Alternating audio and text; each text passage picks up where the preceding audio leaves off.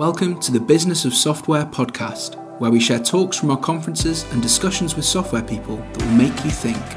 You can find out more at businessofsoftware.org. Hi, Paddy from Business of Software here. Welcome to the Boss Podcast. This week's talk is by Wade Foster, CEO and co-founder of Zapier, a fully remote company. In this talk from 2018, Wade talks about how he builds operating cadence at a fully remote company, covering how they hire, how they onboard new employees, how they run meetings, and how they work to continuously improve the company culture of Zapier.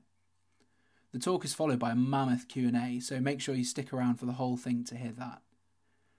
This talk is taken from Boss Conference Europe back in 2018. Our 2020 European conference is now just a few weeks away. It's happening on the 23rd and 24th of March in Cambridge, England. 200 software entrepreneurs from all over the globe will be gathering to meet their peers, network, and to learn from some great speakers. A couple of the people who will be speaking are Natalie Nagel, founder and CEO of Wildbit, and April Dunford, who's a product positioning expert and author of a great book called Obviously Awesome. They've both featured on the podcast recently, so you may have heard their talks. Other speakers include Vince Darley, who's VP of Growth and Product at Deliveroo, and Kieran O'Neill, who's founder and CEO of Thread. For more information and to save your place for the conference, go to businessofsoftware.eu. That's enough of that. On with Wade's talk about building operating cadence with remote teams. Enjoy. Really excited to get a chance to chat with you all this morning a little bit about how to build an operating cadence in a remote team.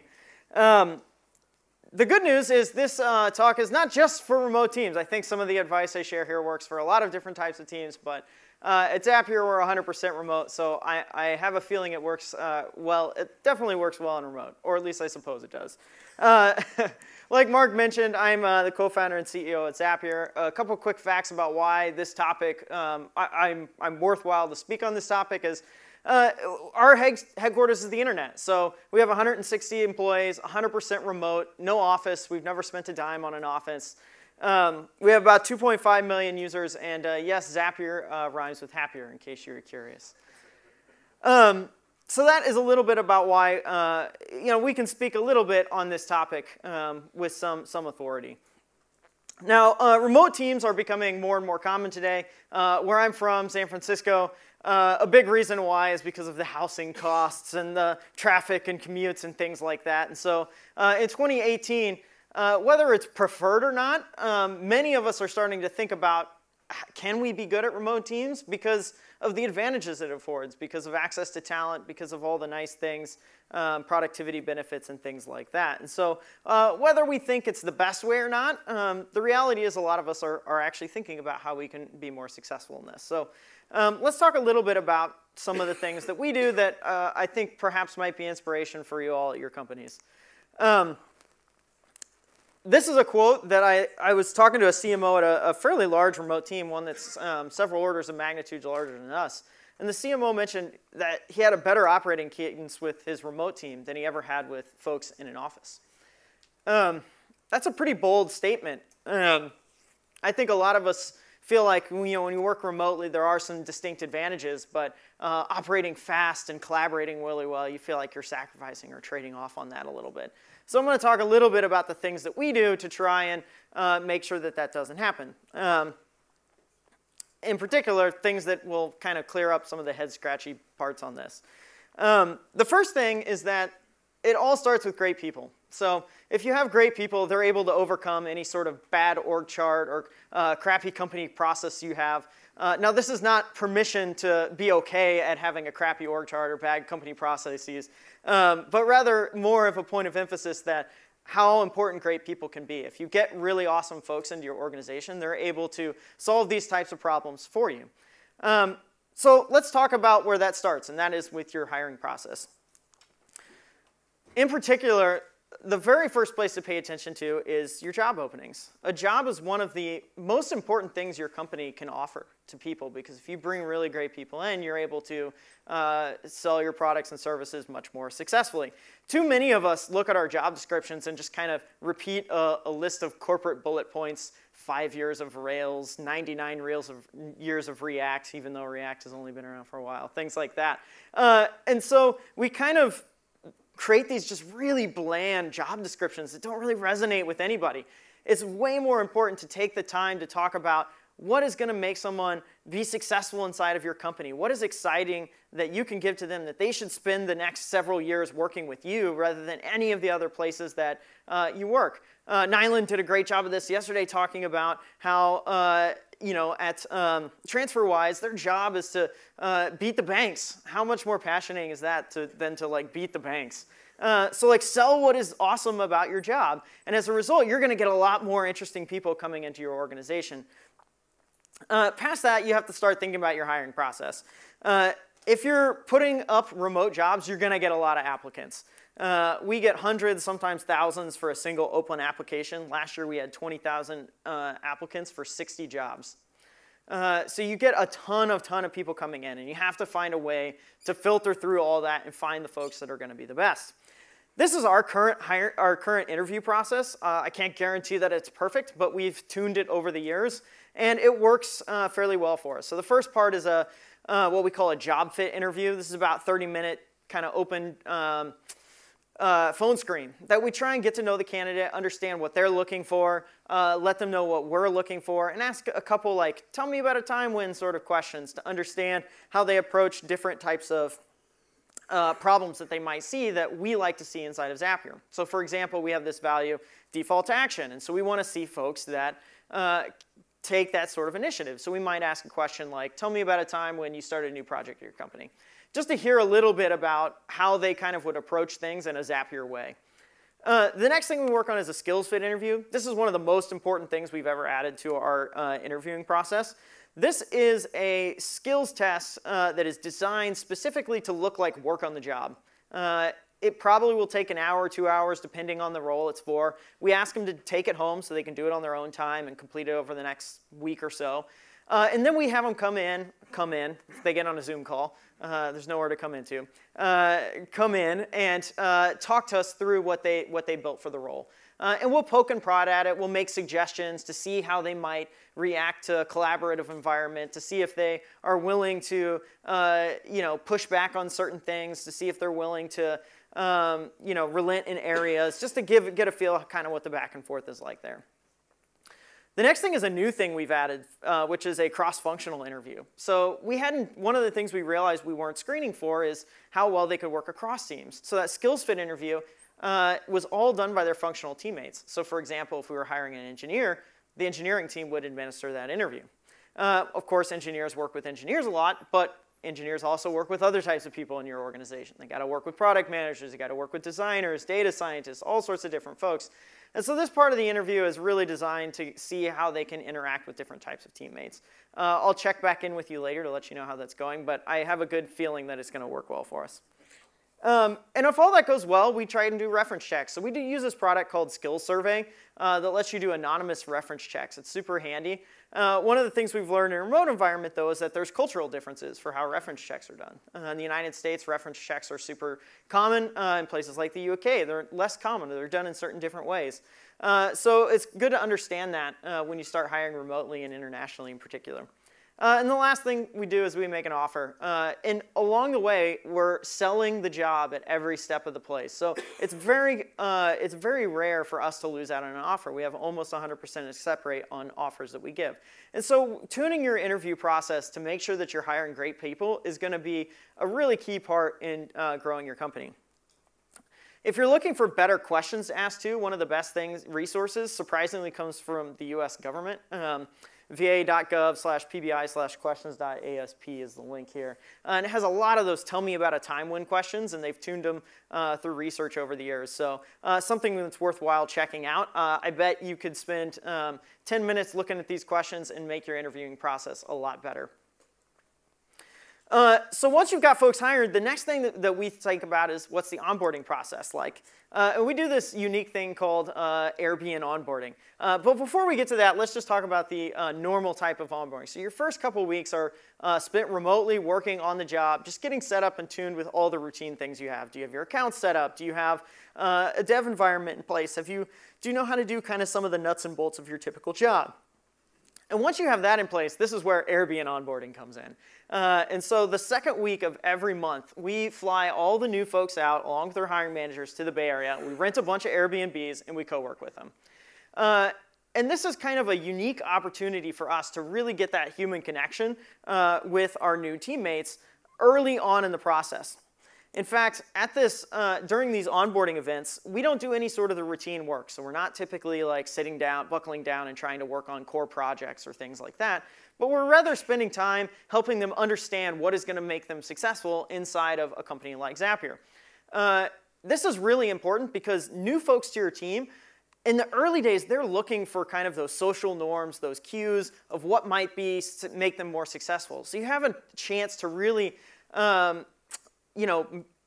change how people's behavior works very early on that you don't get later on. Once 6 months comes around, they kind of start to set in their ways and do things in a particular way, and it's a little bit tougher to change. So use these first couple weeks on the job wisely to find ways to adapt them to the way of work that you do. So for example, I talk about how to live your values. One of the things we do at Zapier, we have this value of growth through feedback. We want folks to get good at giving and receiving feedback because that's a big way that we work to improve. However, folks come from all sorts of types of environments where feedback may not be comfortable to give or receive, or perhaps it's done in a toxic way. And so I actually take time to teach a course to all the new folks on how we give and receive feedback inside of Zapier to make it more comfortable in our environment. And this does a good job at kind of setting the expectations into the future. And then lastly, you're in person, so a lot of it's just spent time building rapport. The founders are all hanging out with them. We're getting to know them personally. We understand who their families are. We'll play games with them tonight. We take them out to eat. All that sort of stuff that really lets people know, hey, we care about why they're here at Zapier. We care about their role, and we know how their role is going to have an impact on them. So that's a big part of how we get folks on board. Now, once folks are into the company, they're onboarded, you've got these great folks, this is when kind of like the day-to-day starts to set in, and you have to really work hard at setting up a routine operating cadence. And when I talk about operating cadence, I'm really talking about what are the things you do daily, what are the things you do weekly, what do you do monthly, what do you do quarterly, that sort of stuff. So for us, this all starts with our weekly staff meetings. So I'm going to dive into a little bit about how we run these meetings. And again, this may not work perfectly for you, but hopefully you can take some of the inspiration from it. The big thing that this starts out with is with a template. So we'll post a template to Slack and ask folks that are attending the meeting to pre-fill out a couple sections so that they can come to the meeting prepared. This is an example for our engineering managers meeting that happens bi-weekly.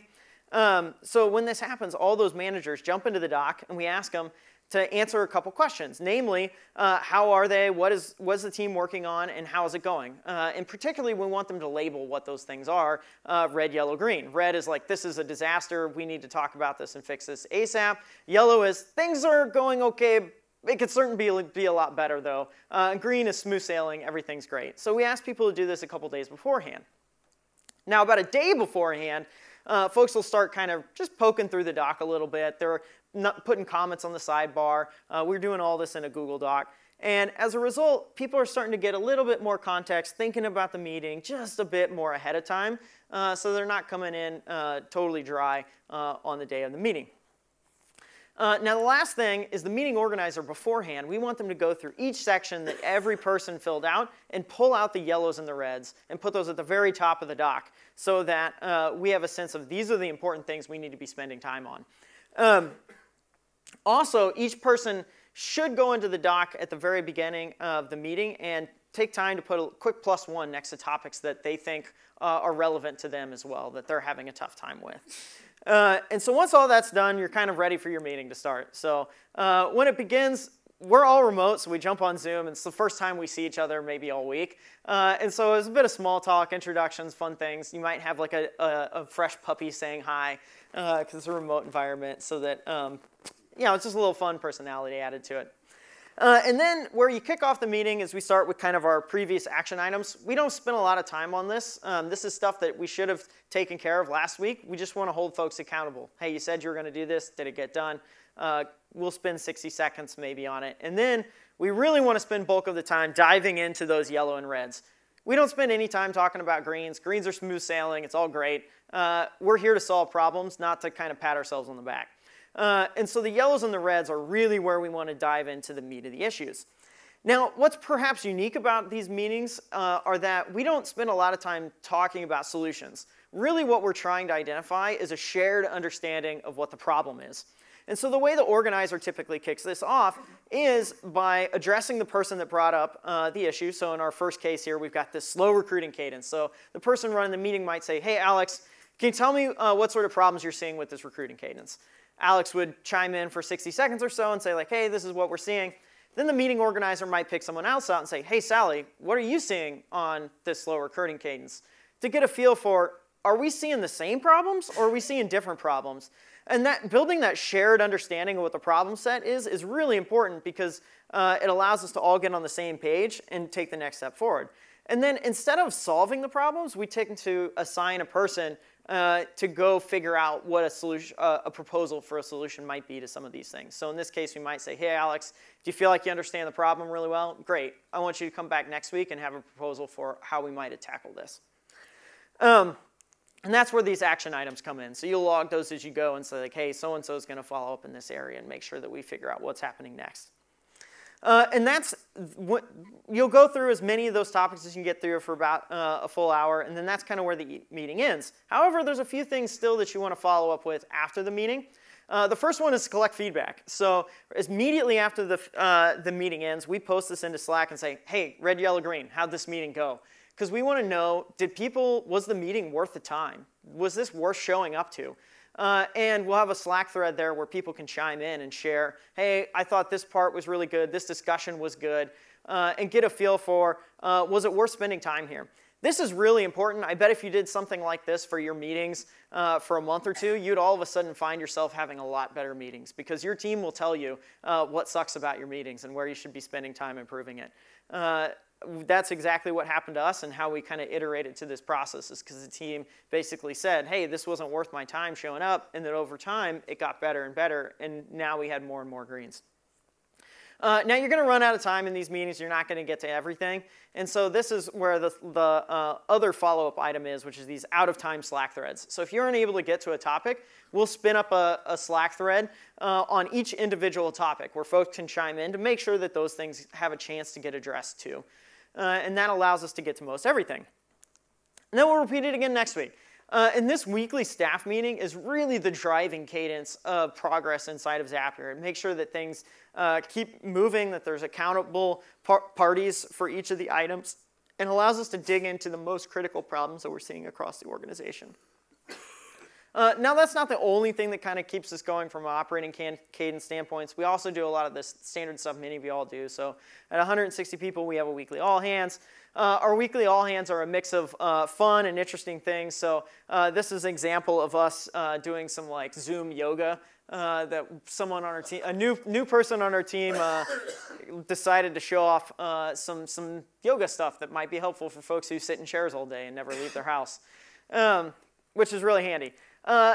For our all hands, though, we've kind of iterated to this format that works pretty well for us, which is introductions. So if we have new teammates joining, we'll make sure to give them an intro. Announcements. This is a chance where I have the whole company, and so I worked with the executive team before our all hands to understand, hey, these are the things, the top things that are happening across the org this week, to make sure that folks get a chance to hear what is top of mind for us at Zapier. And so these announcements are a really critical point to make sure that folks kind of understand what we're driving towards. Then we have a main topic of the week. This rotates from various executive kind of owns the main topic every week. And so you'll hear a lot of things like product demos or change logs that are coming out, a new process that's happening, things like that. And it gives folks a chance to share a bunch of different things that are happening across the organization. One of the things that I'm hoping to introduce soon is this idea of digging more into our financials. I've been reading this book, The Great Game of Business, which digs into a manufacturing facility that teaches their line workers how to read all the financial statements. And as a result, the folks on the line are able to make better decisions for the organization. I figured if our blue-collar workers can understand financials, so can us in software. And so we're going to spend time teaching them how to read our financial statements, understand what's really driving our business forward as part of our all hands as well. Another big part of our operating cadence is weekly one-on-ones with your manager. So in a remote environment, you don't often have touch points with the coworkers on a given day. And so your manager is a really key individual for helping you feel glued into the company. And so you need to make sure that you're doing these one-on-ones weekly.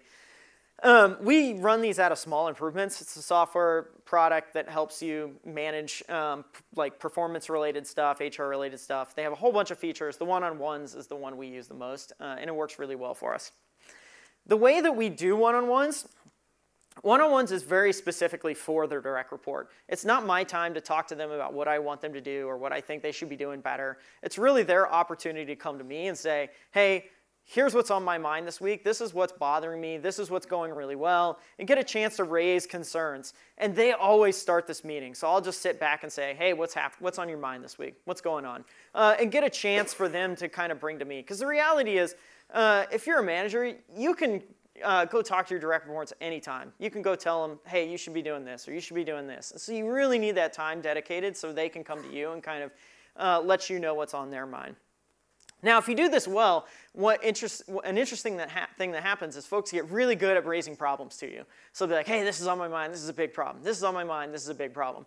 And if you're like me, you're probably a natural problem solver. And so your instinct is to just jump in and be like, oh, you could try this. Why don't you try this? This might work. This might work. This might work. Which is fun for a while. But then your company grows and grows and grows. And more problems start finding your way. And you can't, it's tougher and tougher for you to be able to solve all those at a good level. And so you start to realize, oh my gosh, my team is using me as a crutch to solve problems.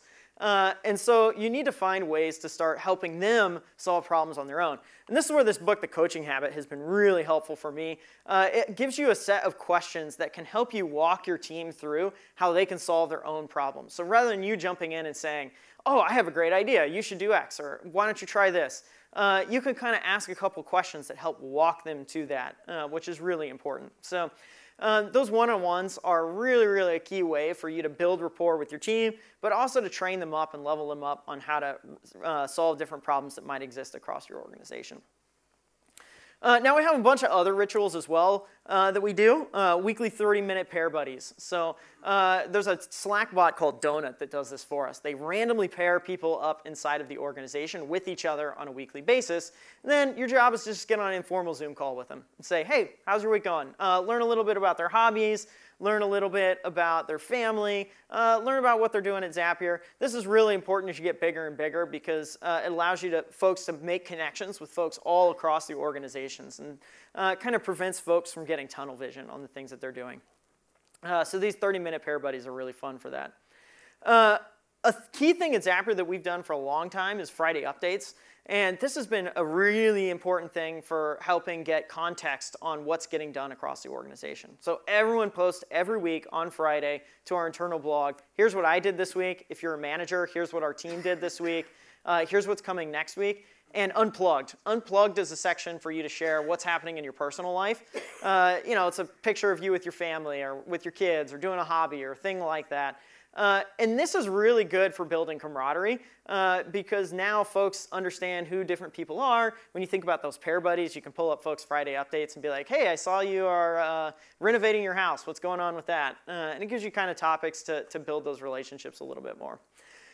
So those kind of cadences are really key for helping us kind of build the camaraderie and a bit of a forward momentum into the company. Now, these ideas don't have to just come from you or from your executive team, and they don't all have to be like serious work things. We had one afternoon, our support team, things were getting a little, or were getting taken care of really well on a Friday afternoon. And so one of our support folks was like, hey, let's have a dance party. And so they picked a random Spotify song and said, record a GIF of yourself dancing and post it into Slack, and we'll just have a GIF party. And so this was like, it like took off like crazy. And so now every month on a Friday afternoon, there's going to be a dance party inside of Slack. And so it's a good way for, as a remote company, when you don't get to see your teammates all that often, to make sure that you're having fun together and you kind of get to see each other's personalities. Now, all that stuff I've talked about there is how we do things as a remote team, but we also do get together in person a lot. So twice a year, semi-annually, we do an all-team retreat. We fly everybody together to spend time. Here's a picture of us this January at Hilton Head in South Carolina. These semi-annual retreats, these FaceTime is super, super key. I don't know that the structure of the retreats matters too much. If you want to do these, you can probably work and iterate to what works well for you. Here's what we've kind of tuned to over the years. So we do a 2-day hackathon. Zapier started a hackathon, so this is kind of a callback to our early days. And it's a good chance for folks to work with different types of teammates that they normally don't get a chance to work with. We do a 2-day small group activity. So this is a chance for the small teams to get a chance to build a little bit deeper relationship, address problems that they're seeing. Then we have a free day where people can just go out and explore the area and have fun together. But generally, evenings we keep off limits, and they're just for like fun and games and folks to have a good time. Now, as you get bigger and bigger, you can see that last one was like 150 people at a retreat. It gets harder and harder to have time with your teammates. So one of the things we introduced a couple years ago was smaller team retreats. So this is our design team going on a retreat early this year. I don't know that we've nailed this piece yet, exactly what the small teams should look like and what those retreats should look like. They get good feedback and good reviews, so we're going to keep working on them, but we're not sure we have the right mix of components. Like, should it just be the design team? Should the product and engineering design teams go together? Stuff like that we're still trying to tune over time. Lastly, I think one of the very key things you can do, whether you're remote or not, is to embrace feedback regularly. This allows you to fix your organization continuously, because as your organization grows, things are going to break on you pretty much nonstop. And so you need feedback loops built into your organization so that you can fix the bugs that you've created over time. And a key way we do this is through we do a semi-annual employee survey. We ask the classic Net Promoter Score. How likely would you recommend Zapier as a place to work to a friend of a colleague? And we just track the trend scores over time to make sure that that is trending in the right direction. And we pay a lot of attention to the comments to make sure we notice things early as they're starting to break. We also use like kind of the classic Likert scale questions to dig in on specific, more granular topics. So for example, we might say something like, I understand Zapier's mission. Let's see if folks strongly agree or disagree. Or I understand how my role impacts Zapier's mission. Strongly agree or strongly disagree. And this gives us a chance to really hone in on different types of problems that we suspect might be coming up across the organization and try and have an opportunity to fix those. We used to run a lot of these things through a Typeform. And that worked really great. But we actually started using this tool called Culture Amp recently, and it has really good reporting for these types of questions. And so you can see like the really nice thing is you can break it down by different departments and see, you know, is it this department that's having a problem? Is it all across the company that's having a problem? That sort of thing. So for example, if I saw a report like this, I might say, uh-oh, what's going on in our finance group? And that might be a key for me to go do a bunch of one-on-ones with folks in the finance team and see, hey, how's things going? What's on your mind? Why do you try and understand what's happening here? And if I started to see this happen like a couple times in a row, that might indicate to me, maybe we need a new leader in our finance team because something, for whatever reason, can't get sorted out over there. And so Culture Amp has been really, really helpful for us at honing in on the specific problems areas the bigger we've grown because it's harder to spot those things. And lastly, if you're looking for more inspiration on how to scale up your organizations, whether you're remote or not, this book, Work Rules, was really helpful for me. It's a bit about how Google scaled up their organizations. They do a really good job of explaining the things they did well, the things that they screwed up, and they're very honest about what worked and what didn't work. And it gave us a lot of ideas for things that we could try inside of Zapier. So hopefully this is useful for you all. I'm happy to answer questions on how we've scaled up our remote teams or how we've scaled up the organization. Thanks.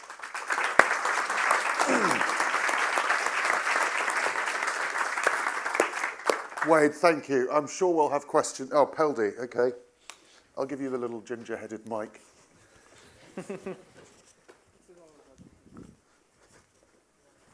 Hi, thanks, Wade. How do you deal with time zones? You have a lot of in-person meeting, real-time meetings. Great question. So time zones, it depends on the group. For certain orgs, time zone diversity is great. So for like support and infrastructure, you want that time zone diversity. 24/7 is amazing because now you're able to have 24/7 support, or you're able to have 24/7 infrastructure coverage. That works out really, really well. The place where we've had to tune over time is in our product units, because those teams have a little bit tighter collaboration. It hasn't caused us much problems having like a chunk of like time zone diversity. The one place where it has failed on us recently is we had a situation where it was a new teammate that was like 12 hours different from most of that teammate's core team, and that team was also new too. So like everyone in the situation was new. And as a result, the person who was really far separated had a tough time getting oriented into that team.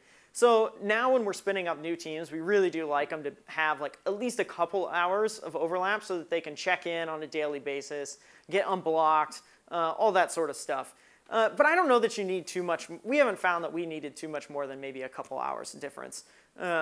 So typically you're talking about like within the same continent is probably fine. Right, but what about the staff meetings? So, good question. So for those, like the weekly all hands, we record those because there's just no way that we could possibly get everyone on the same time zone. For staff meetings, we're also recording those too typically so folks can follow up on them. For most sets of folks, we're able to fit them in on like we keep our team small enough, like 6 to 8 people. So you're mostly able to get everyone in the staff meeting without too much of an issue. Every now and then someone does have to take a hit and do a meeting like late at night or early in the morning. We're kind of just okay with that though because of the trade-off of folks getting to have like work remotely is a big enough or is a worthwhile enough trade-off for them to take a hit on a bad meeting slot.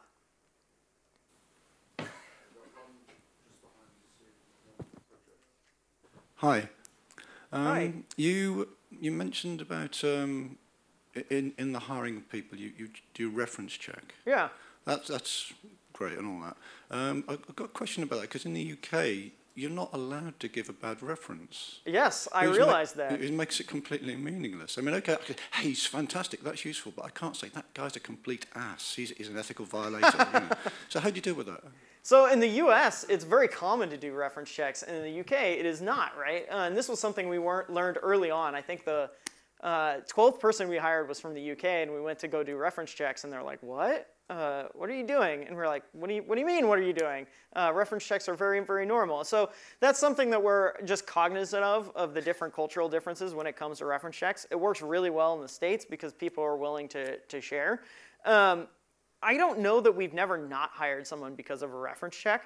Typically what we're doing is asking, hey, what was it like to work with this person? What do you think they're great at? What do you think I need to watch out for? Who should I pair them up with inside the organization? Just trying to get some extra understanding of like what makes that person tick and what makes them successful. And so that is very, very common practice in the States. But in other countries, it's something that is sometimes illegal and sometimes just not commonly done. So you have to, if you're going to add something like that to part of your process, you just have to understand as a remote org like where that will work and where you kind of it won't work. I'm not so Bridget. You've got some experience, I think, with reference checks. I'm not sure this thing about UK reference. It's definitely culturally different. I don't know the exact rules, but it's not legal to give a bad reference. It's illegal to give an unreal reference. But it's okay to give a bad reference if it's true. So yeah. It's illegal to lie. Is that what you're saying? Yeah. Gotcha. The reference you probably should look out for in the UK was this person was employed between X and Y. Yep. Because you have to give some kind of reference. Yep. So yeah, but culturally in the UK, people don't now give bad references. What you can do is speak to people and ask them questions like, would you employ these people again, and read between the lines. So the only way really to get any type of exactly. is to have a chat. It's not that different in the US. Most people will say good things. It's what good things they don't say that you're looking for. Yeah, a common question we'll ask is, is this person in the top 5% of engineers that you ever work with? And they'll sometimes be like, well, they were good. It's like, okay. They work for us between. Yeah, so that's kind of what you're talking about with reading between the lines there. Martin, we're quite stacked with questions. So Bridget, I've got Mark, Martin. Hi, Lucy. Wade. Yeah. Hi. I've got things to say about references, but another time. I've got 3 things to say. Firstly, just a public announcement about Zoom. I don't work for Zoom, but Zoom have recently rolled out a feature which allows you to create transcripts of your recorded meetings. Oh, amazing. Which is, I know. I met the Zoom team at a conference a few weeks ago, which is just going to be transformational if you record your meetings and somebody didn't get there and they haven't got time to watch the whole hour, but they can just download a transcript. So that's wonderful. Good to know. I'm gonna text my team after about that. That's awesome. And then I've got 2 questions. One just really querying, when you said that you and your leadership team spend, did you say 1 week every 2 weeks Airbnb onboarding? This is, so the second week of every month we do that onboarding thing in person. The founders are there, the new hires are there, and then whoever was part of the hiring manager will fly out for that. So it's typically not, a hiring manager might come out like a couple times a year. So it's not too much travel for them, but since the founders live there, it's easy. So you're doing it every month? Because I was just thinking, like, in terms of your rate of hiring, so you're hiring it, so your new hires every month are doing that 1 week with you? Yes, exactly. Wow. So that's a massive chunk of your time. It is. We have people that help out with it now. Okay. And then the last question is more about a practical one, and me and Peldy have both discussed this in detail, which is the corporate arrangements of hiring. So Balsamic and You Can Book Me we endeavoured originally to try to essentially set up corporate entities or some form of formal employment in all of the places where we wanted to hire. And that quickly becomes very difficult. I just wanted to know, how, with 160 people, how do you corporately do it? Do you employ them? Are they all on contracts? What's going on? Typically, you start with using as contractors, and then at a certain point, you do need to structurally set up entities. There are more and more services that can help. You can outsource some of this stuff too. So, for example, Upwork, you can employ people through Upwork, and they'll handle some of the corporate entity stuff. It's not a service that they publicize often, but if you call them, like, they actually have a service that does some of this stuff. And there's other vendors as well, depending on the country, where you can help kind of deal with some of the setting up of the entity to make it less of a hassle for you. But that is definitely something to watch out for as you start to scale up staff in certain countries. A good lawyer and accountant go a long way. Is Duncan here? Yeah.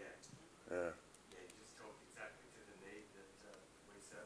There you go. So you talk to him. I think he's out lead fishing there. Yeah. Mark? Yeah, similar to Bridget, we've had a lot of problems hiring people who are in different countries on contractors. You know, France, we can't hire anyone. It's just impossible to have remote work without having a business there. But also, there's the problems of creating a tax nexus, IP being created in different countries. So having just the employment isn't the only issue. How do you get past those concerns? Have a good accountant and a good lawyer. Yeah. So do you accept that you've created tax nexuses all over the world by having these places, and that your IP is fragmented and it's not all created in the States? Typically, yeah, you'll create, when you start bringing folks in, you'll have to handle all that sort of stuff. Yeah. And I don't know the exact specifics of every location we have, but I do know that we have an accountant, we have 3 accountants full-time on staff that deal with this, and we have a lawyer that deals with this a lot too. So at a certain stage, you just have to bring those folks on to help to deal with this sort of stuff. It's your trade-off for not having office space is that you pay a lot of accountants instead. At the front. Hey, so I agree that either everyone has to be remote or no one can be remote. I don't think it works halfway. But I'm really curious how you solve, one of my biggest challenges, and I find engineers, designers, and product managers all love getting around a whiteboard and collaboratively designing, or figuring out a problem or whatever it is. How do you do that remotely? Good question. So there are tools you can use. Our designers use InVision for mocks and commenting up InVision mocks. There's a tool called Murally that folks use that's pretty good. that helps with that too. We also do just like a lot of solo brainstorming. There's a fair amount of research that suggests that the best brainstorming happens like individually, and then critiquing should happen as a group. So we don't often do a lot of like collaborative creation of stuff, but rather it's like go kind of sort things out and then bring it to the group, and then the group kind of goes over the things that are created as a team. Thank you. Is it Nick? Rob. Sorry, I know you're Rob. I thought Nick had a question as well. Sorry, I might get kicked out for violating the code of conduct here, but my company makes a tool for remote whiteboarding called Captivo, so we're one of the companies in the booklet, so might be of interest. Does anyone feel harassed by that? Not yet. Yeah, not yet. Could you expand slightly on the products you use to help the team work more effectively? So you mentioned Slack. So there's three that we use a lot: Slack, Zoom, and an internal tool we built called Async. Slack is kind of like the hive mind, the daily work where everything happens. We keep all the channels public so everyone can see what anyone else is working on. This is critical because when you have a remote team, they need access to information to make smart decisions. So you want to make sure you're kind of putting the work all out there. We've devised like naming schemes for Slack channels and stuff now to help people navigate it because we have so many Slack channels. So for example, like team hyphen tells you that it's a certain team. Feed hyphen is like this is a bunch of bots dumping information into Slack. We have fun hyphen, which is off-topic channels for like people just talking about like hobbies outside of work, which is a really important thing in a remote team because you need to recreate your kind of water cooler environment. And so Slack kind of ends up the place where people are talking about the work as it's happening. Async, which is the internal tool I mentioned we built, is kind of the like 10,000 or 30,000 foot view of what's happening. So it's like a summarization layer on top of Slack, and people post to that fairly regularly about the stuff that's happening. So they might post like a change log of a product got shipped, or results log, here was the updates on what happened.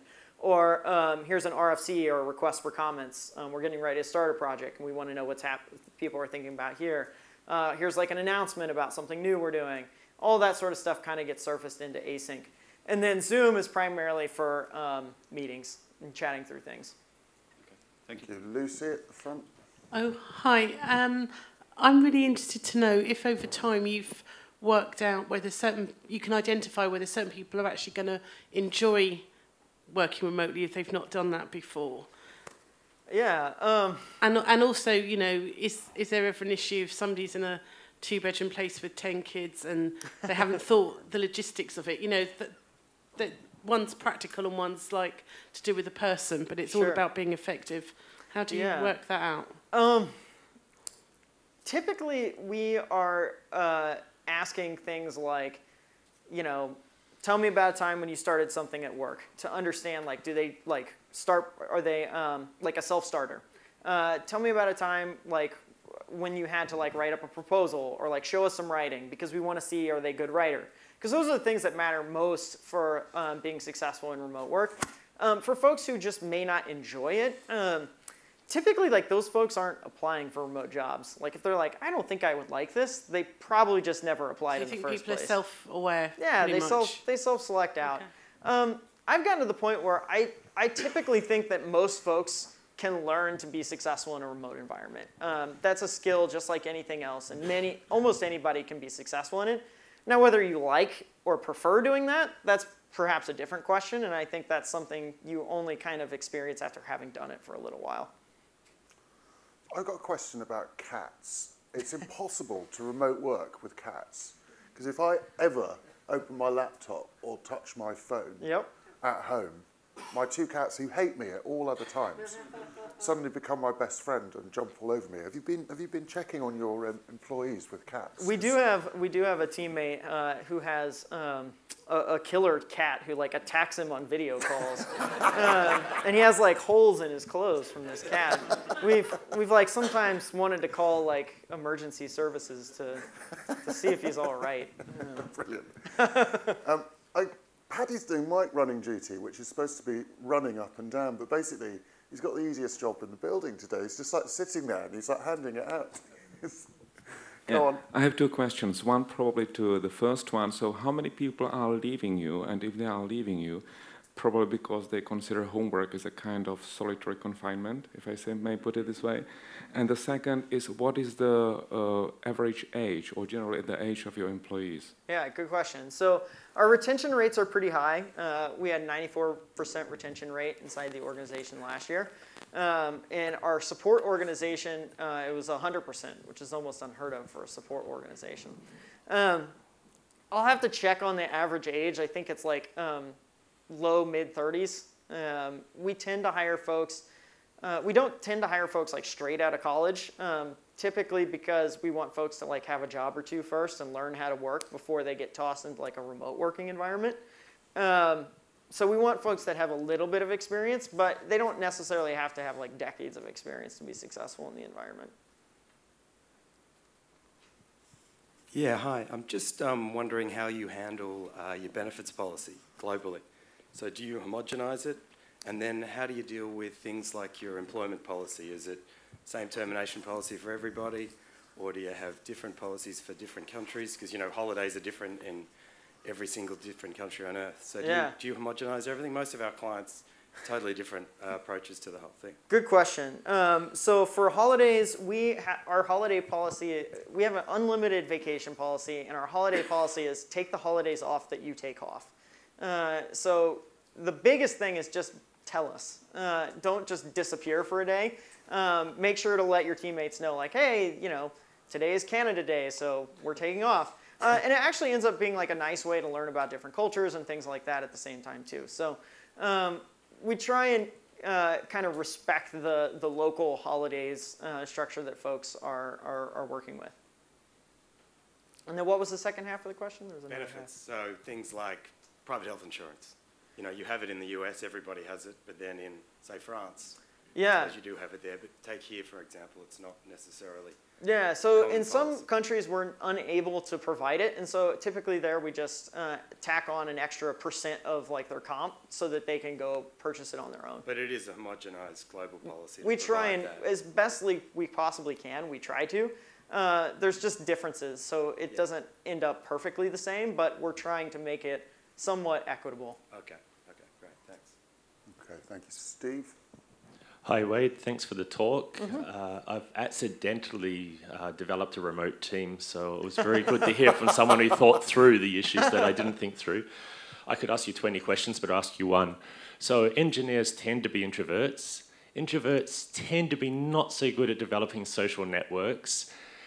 How have you found that some of your team really suffer from loneliness or maybe even depression when they're at home all day? They're not seeing people, not going out, and the video stuff is not cutting it? And if so, how do you help them with that? It happens sometimes. Through through our service in the States, we have there's like a number that you can call from our HR provider where it's like they actually provide like therapy services and stuff like that, which is useful because those folks are like experts at dealing with serious mental health issues, clinical mental health issues. If it's more of a situation where it's like I'm just a little lonely and I need to go see a friend or something like that, we do have like best practices and docs written that help like coach people on, hey, you know, remote work is different. Like you're gonna have to be a little more intentional about your social environment. So maybe you should join like a club or, you know, go do an activity outside of your work to make sure to accommodate for some of that. So some of it is like informal coaching. And then if someone is dealing with like a medical issue, then it's like making sure that they have access to resources. Yeah. Steve, can you pass it forward? Thank you. A couple questions. One, I'm curious about your management structure. So we have 10 people all remote, and we're kind of at the point where we need to decide if we want to have more of a if we want to have managers or not. And the other question is about office space. Do you ever do you pay for or subsidize if somebody wants to go work at a co-working or something like that? Management structure, we have a very hierarchical management structure. We introduced it probably around 25 people or so. I think we should have done it sooner, to be honest. I think a hierarchical sort of thing works really well for a remote team because it helps you have like a connection point into the organization.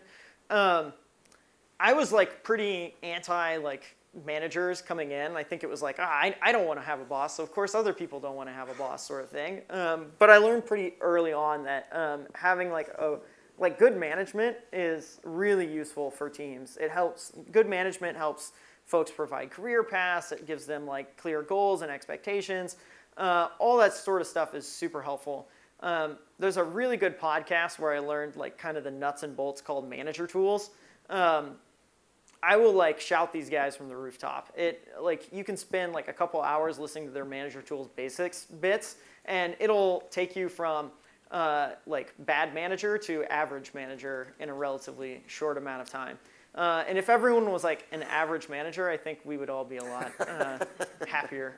So that's the first thing. And then what was the second part of your question? Office space. Office space. We don't currently comp like co-working space. We get some pushback on that sometimes. We might change it up. Typically what we found for most people, not all, but for most people, they like working from home better. They go to co-working space and it's more distracting. There's like different things that they have to deal with.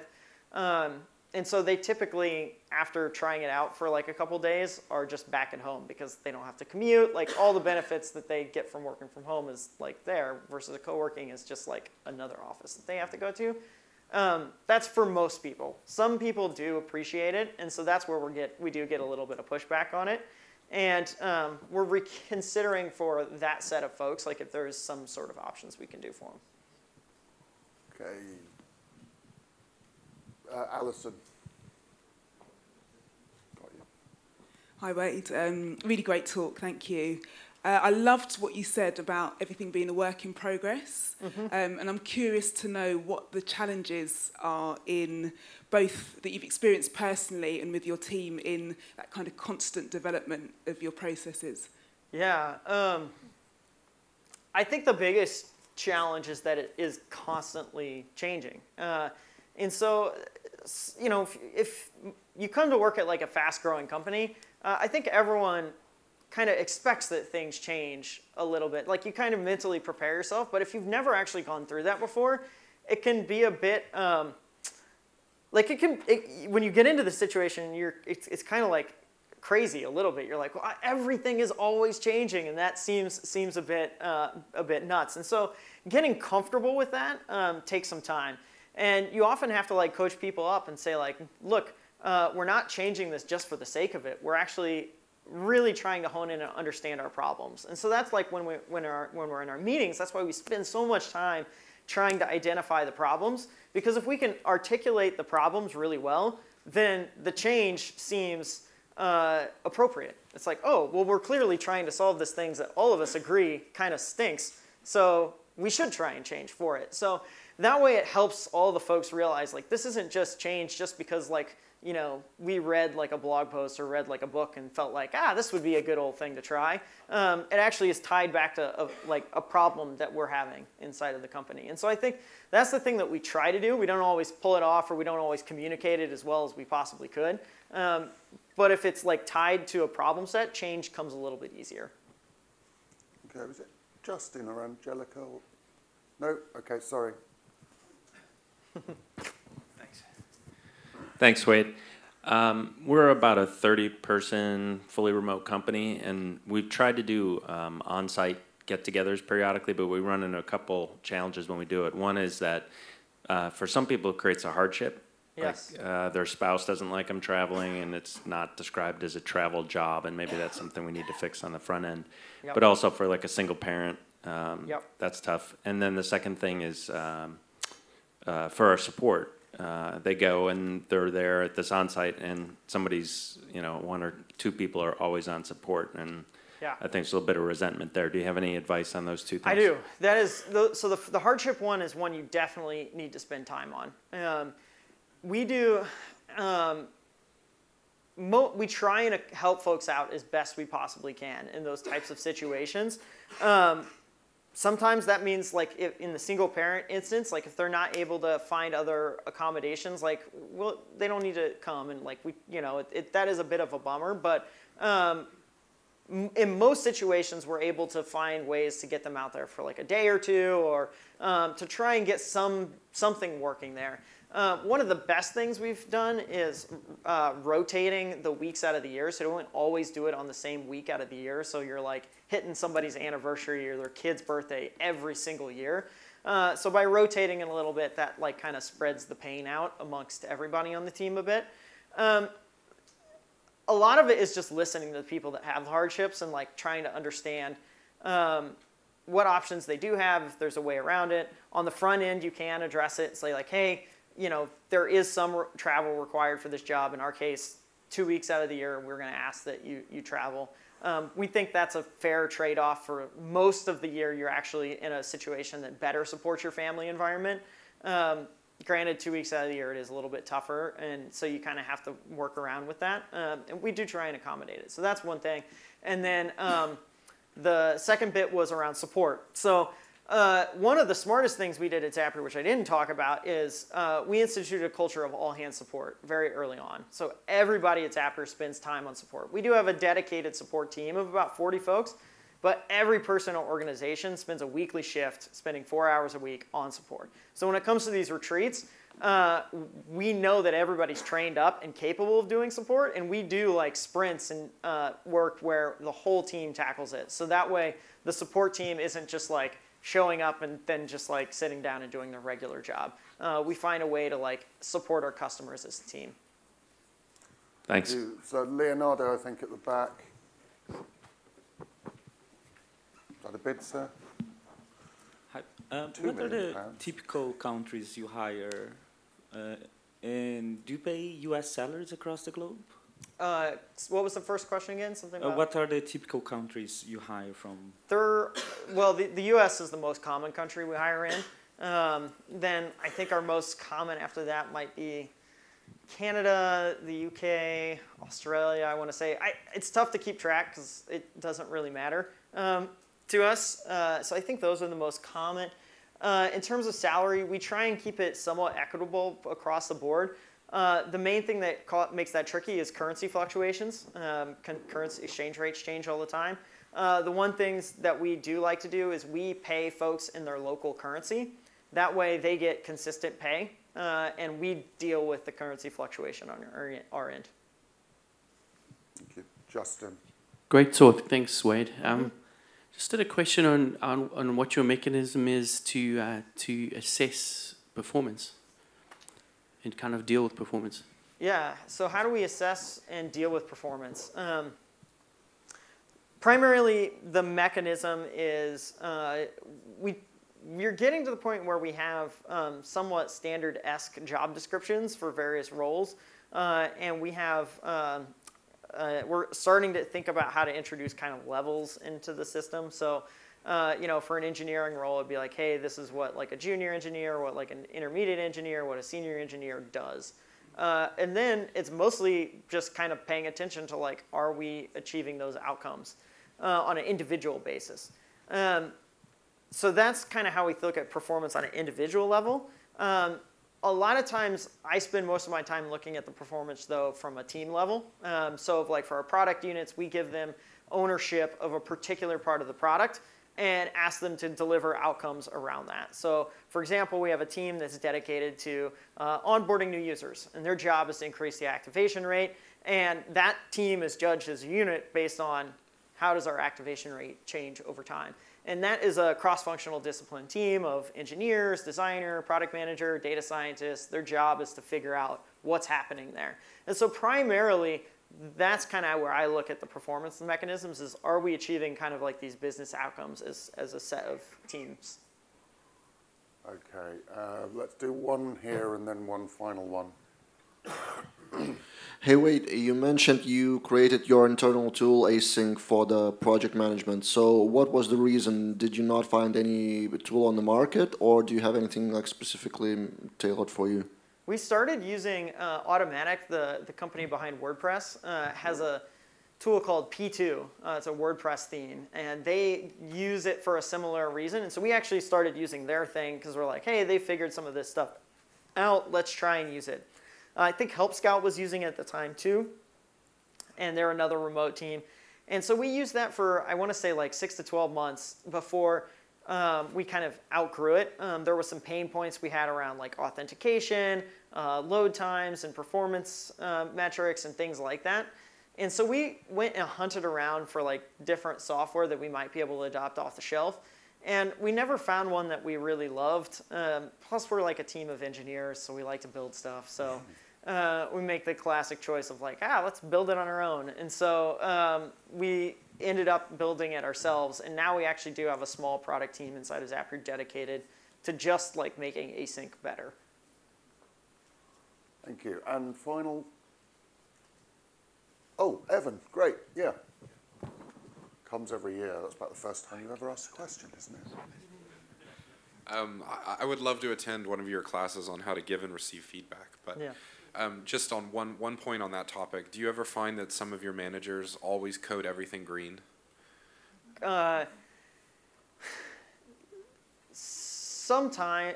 So this will sometimes happen, but when that happens, the group tends to do a good job of being like, that's not possible. Like, you're not pushing hard enough if everything is green all the time. Like, you're kind of phoning it in.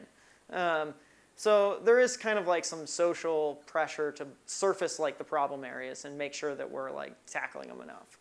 Yeah. As a culture, potentially. Yeah, as a culture, yeah. Thanks for listening to the Business of Software podcast. For more information, go to businessofsoftware.org.